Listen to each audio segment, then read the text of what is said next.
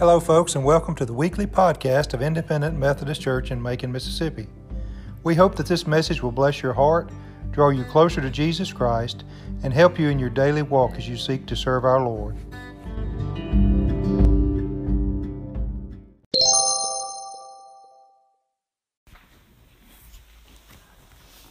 Be taking your copy of God's Word and turning to Colossians chapter 3 this morning.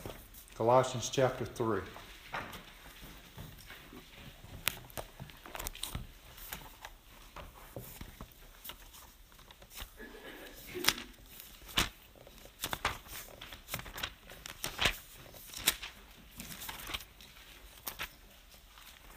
After Sunday school this morning, I've got about 6 toes left. About 6. And we may not have but 2 left after this morning, so I apologize on the front end. Colossians, the 3rd chapter, is where we'll be in just a minute. You know, we live in a world that places great emphasis on how we look. And that's the title of the message this morning, Like the Way We Look. Like the Way You Look. We spend money on beauty treatments and cosmetics and visits to the tanning bed and spray-on tans, pedicures, manicures. We spend money on going to the beauty shop. We spend money on the newest diet fad, the newest exercise equipment, all to improve the way we look and to make it where we like the way we look. A new report came out, they're always a year or two behind on figures. The American Society of Plastic Surgery says that in 2018, our country, Americans, spent $16.5 billion on minimally invasive surgeries and plastic surgery, cosmetic surgery. $16.5 billion to improve the way we look. That's a 4% increase from the year before. So why do we do it? We want to look good. We want to improve the way we look. You know, most of us remember the advertisements from a company called Men's Wearhouse back in the 90s and the 2000s. Do you remember those? The Men's Wearhouse was a retail giant, and still is, that they sell men's clothing and accessories. Listen to what Business Week magazine has to say about Men's Wearhouse. Listen to this. Men's Wearhouse targets the common man with neatly displayed clothes in the stores being designed to cater to the unpretentious guy who wants to do as little as possible to maintain his wardrobe. Their target market is the unpretentious guy who wants to do as little as possible to maintain his wardrobe. George Zimmer is a guy that founded that company back in 1973. And he quickly rose to be the spokesperson for the company. He filmed hundreds of commercials. And he always ended the commercial. You know, he had that deep, gruffy voice and that full beard. And he always ended the commercial with that slogan of the company. You're going to like the way you look. I guarantee it. You remember those? Let me ask you a question this morning. Don't answer it out loud. Do you like the way you look this morning? Do you like the way you look?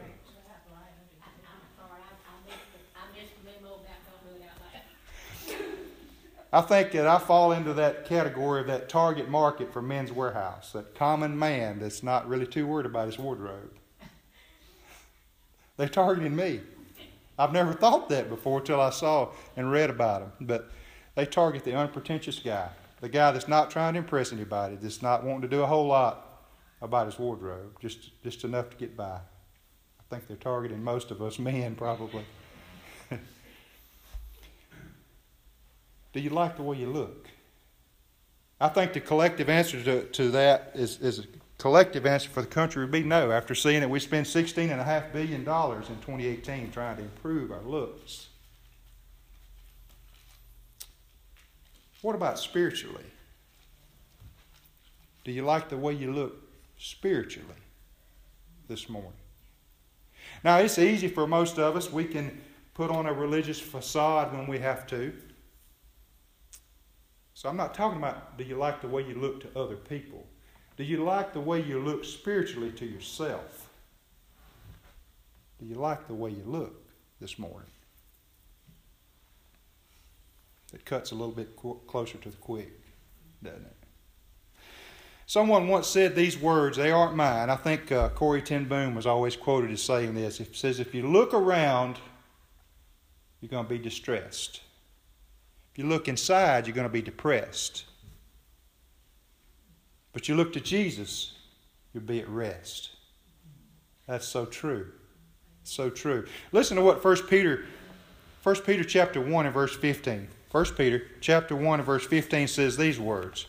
But just as he who called you is holy, so be holy in all you do. For it is written, be holy because I am holy.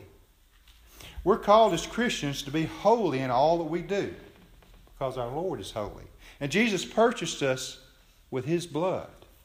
So how do we live a holy life? How do we practice holy living? And that's just what Paul writes here to the Colossians in this book here to the Colossians. If you want to start there with me, we're going to read starting at verse 1 of chapter 3.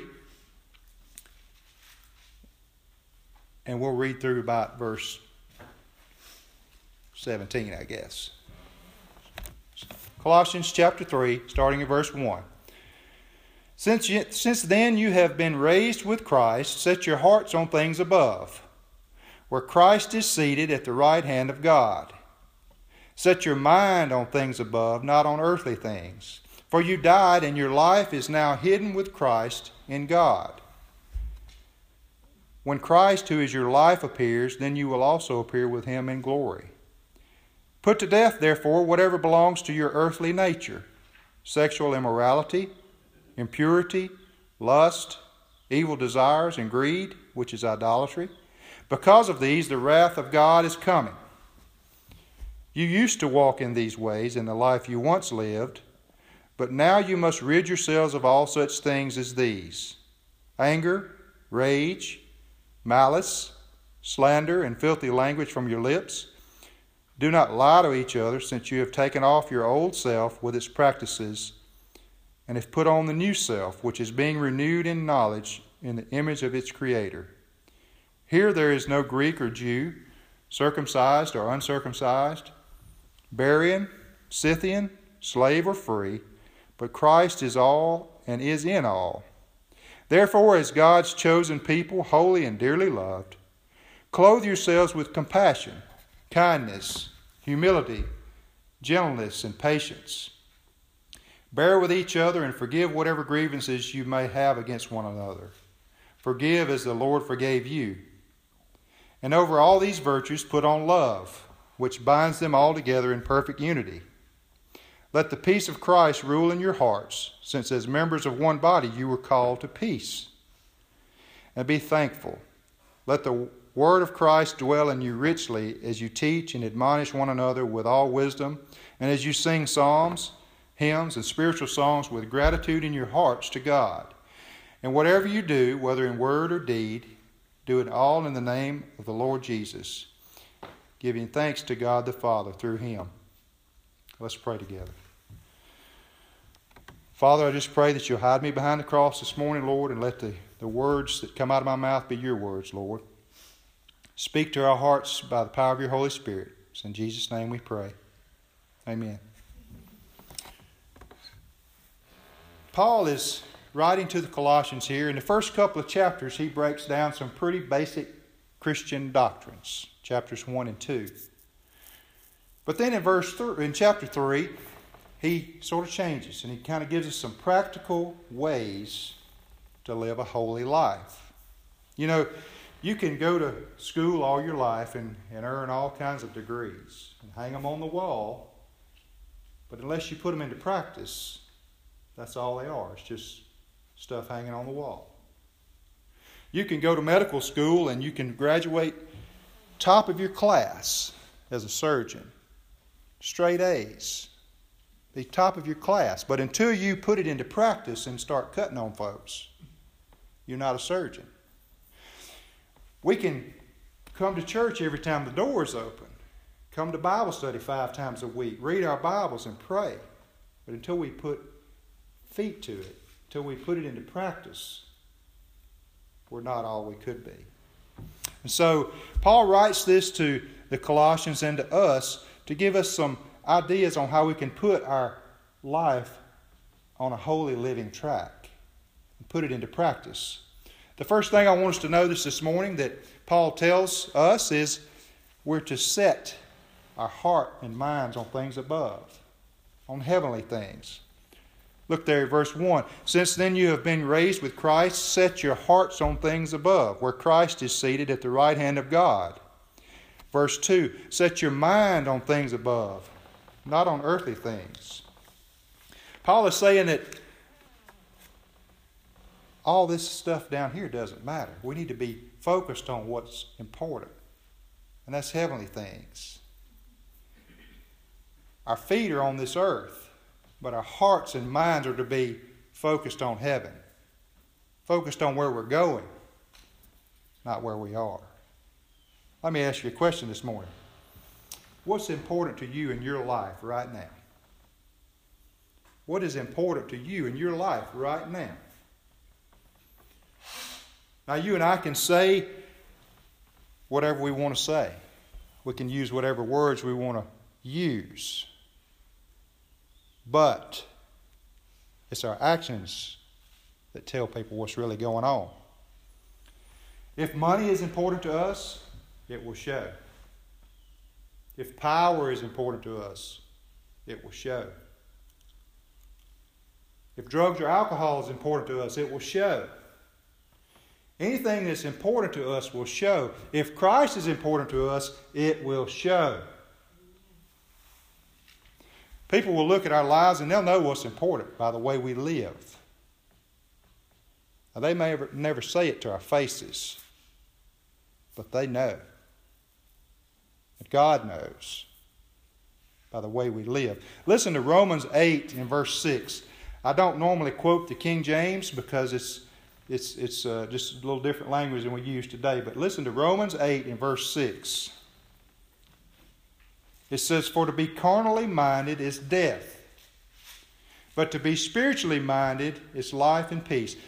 For to be carnally minded is death, but to be spiritually minded is life and peace. We're to set our hearts and minds on things above, on the things that matter. I think Jesus said it best this way in Matthew 6 and verse 21. Listen to what Jesus said. For where your treasure is, there your heart will be also. Where's your heart this morning? Where's your heart this morning? It's where your treasure is. It's what Jesus said. Your heart's going to follow your treasure. And we can't help that. That's the way we're hardwired. We're hardwired. Our heart is going to follow our treasure. And so Paul says to set your heart and your mind on things above. It's a choice that we have to make daily. Who we're going to serve. Fix our eyes on Jesus and set our hearts and minds on Him. In our text there, verse 3 of Colossians chapter 3 says, for you died and your life is now hidden with Christ in God. The old man has died. When we come to Jesus, the old man is dead. And now our life is hidden with Christ in God. God looks at us. If we're a true believer in Him, He looks at us and all He sees is Jesus. If we're hidden inside, He hides us inside the rock of our salvation. And when I was studying for this week, I thought about Moses. Exodus chapter 33. If you want to turn there this morning, Exodus chapter 33. Moses is having a conversation with God.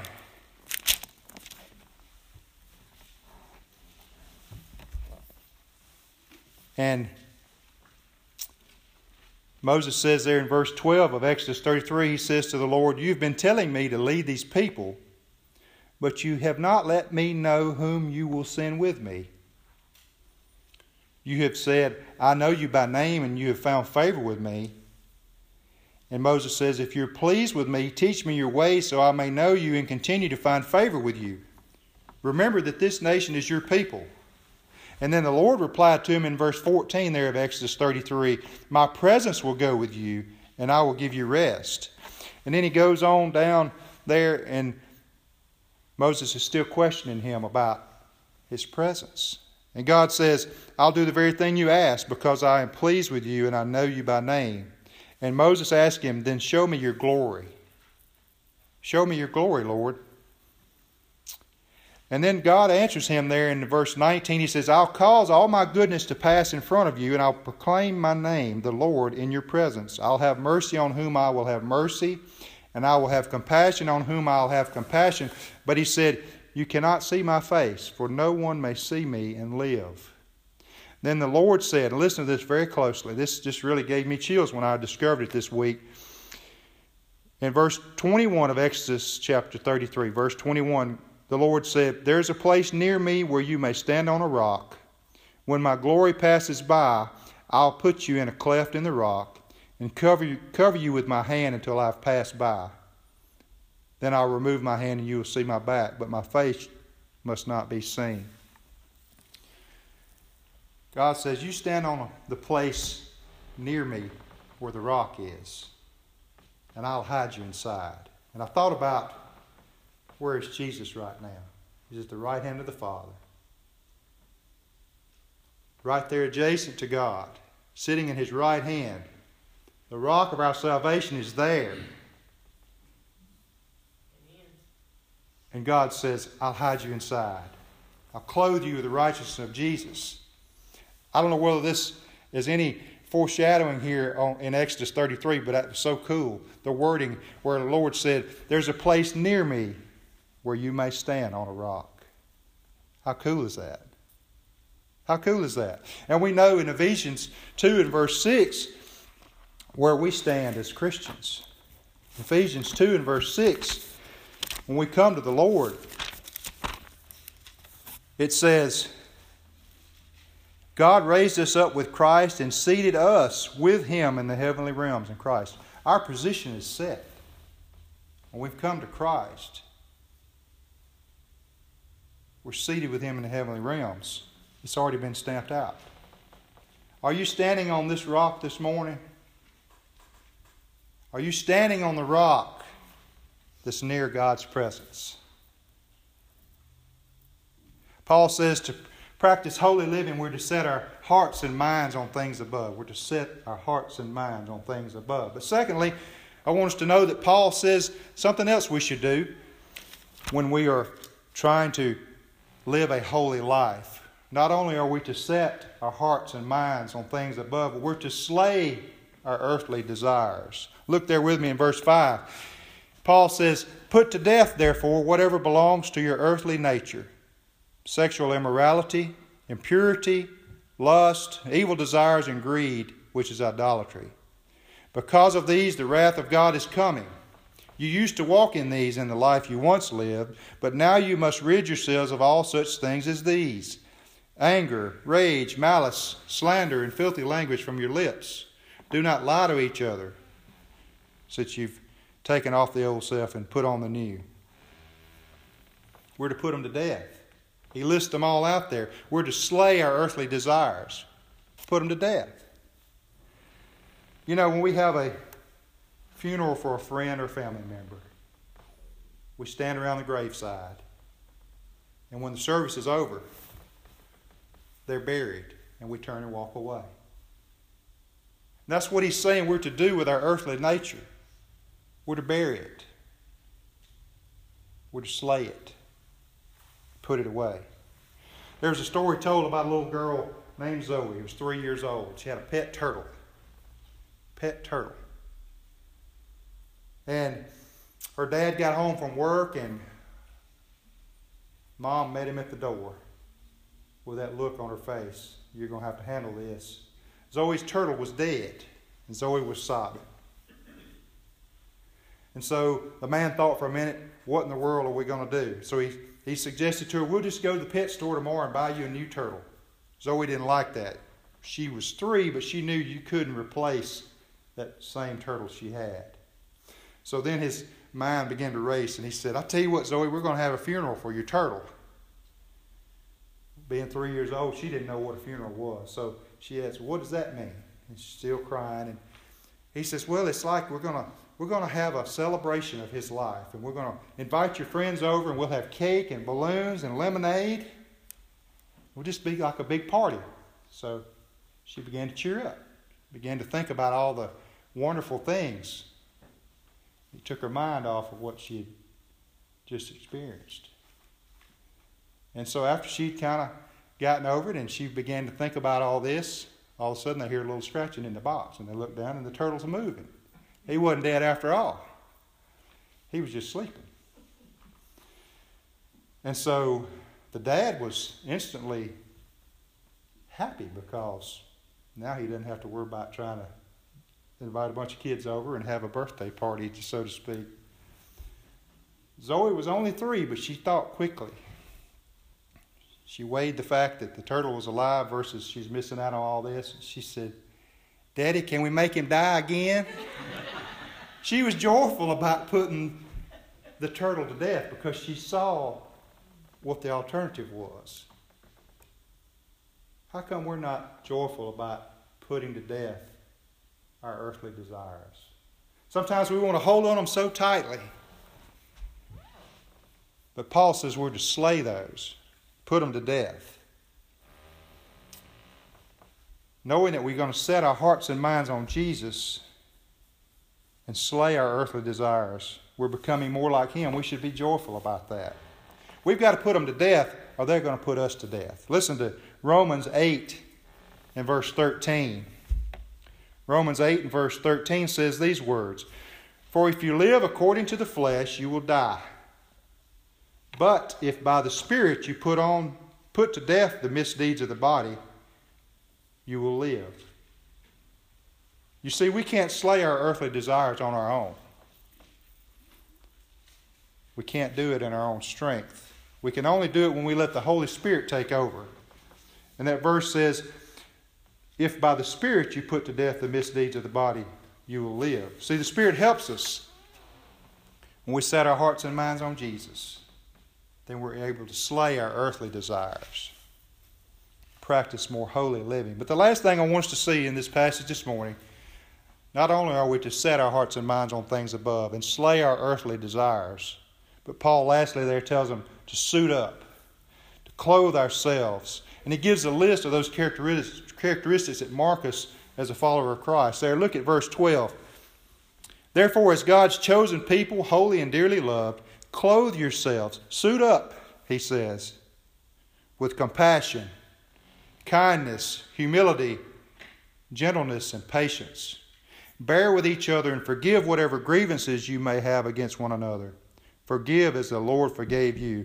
And over all these virtues, put on love, which binds them all together in perfect unity." Love binds it all together like a belt. Like we talked in Sunday school this morning, if we don't have love, we don't have anything. Love's what holds it all together. And this is a list of the marks of being a Christian, is to suit up with these things such as compassion and love and kindness and humility and generosity. It's a less common practice today than it was, but back in the 1800s, they practiced branding cattle. We saw that, and they probably still, some of the registered cattle people still brand their cattle. But they would do that so that they could determine ownership.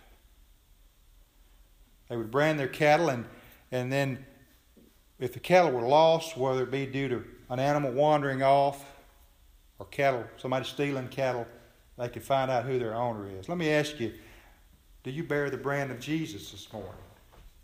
Does your life show the marks that he lists here, this list? Can people look at you and see the marks of a Christian?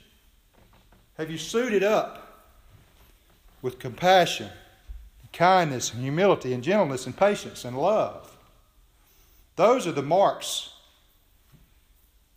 that prove who our master is, who our owner is, the Lord Jesus. When people look at us, do they see that brand. Scripture tells us that we were bought and paid for by His blood. He owns us. We're called to live holy lives. We're called to be holy as I am holy, is what the Scripture says.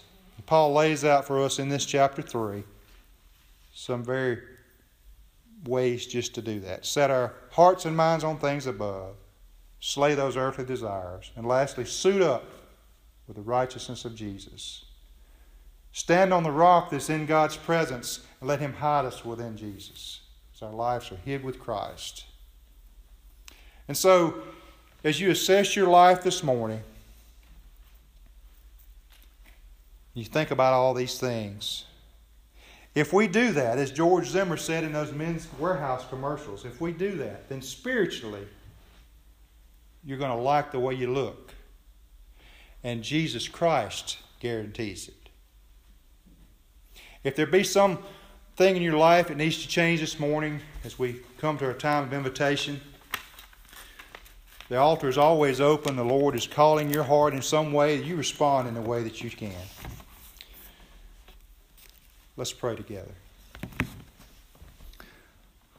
Father, we're so thankful for the Apostle Paul and the writings that he gave us, Lord, to know more about you. Father, as you speak to our hearts this morning, help us to yield to your Spirit. If there's anything in our life that needs to change, Lord, we pray that today will be the day. We'll yield to you. We ask you to give us the strength to put our old man, our old selves to death, and set our hearts and minds on things above, where our eternal home will be. In Jesus' name we pray. Amen.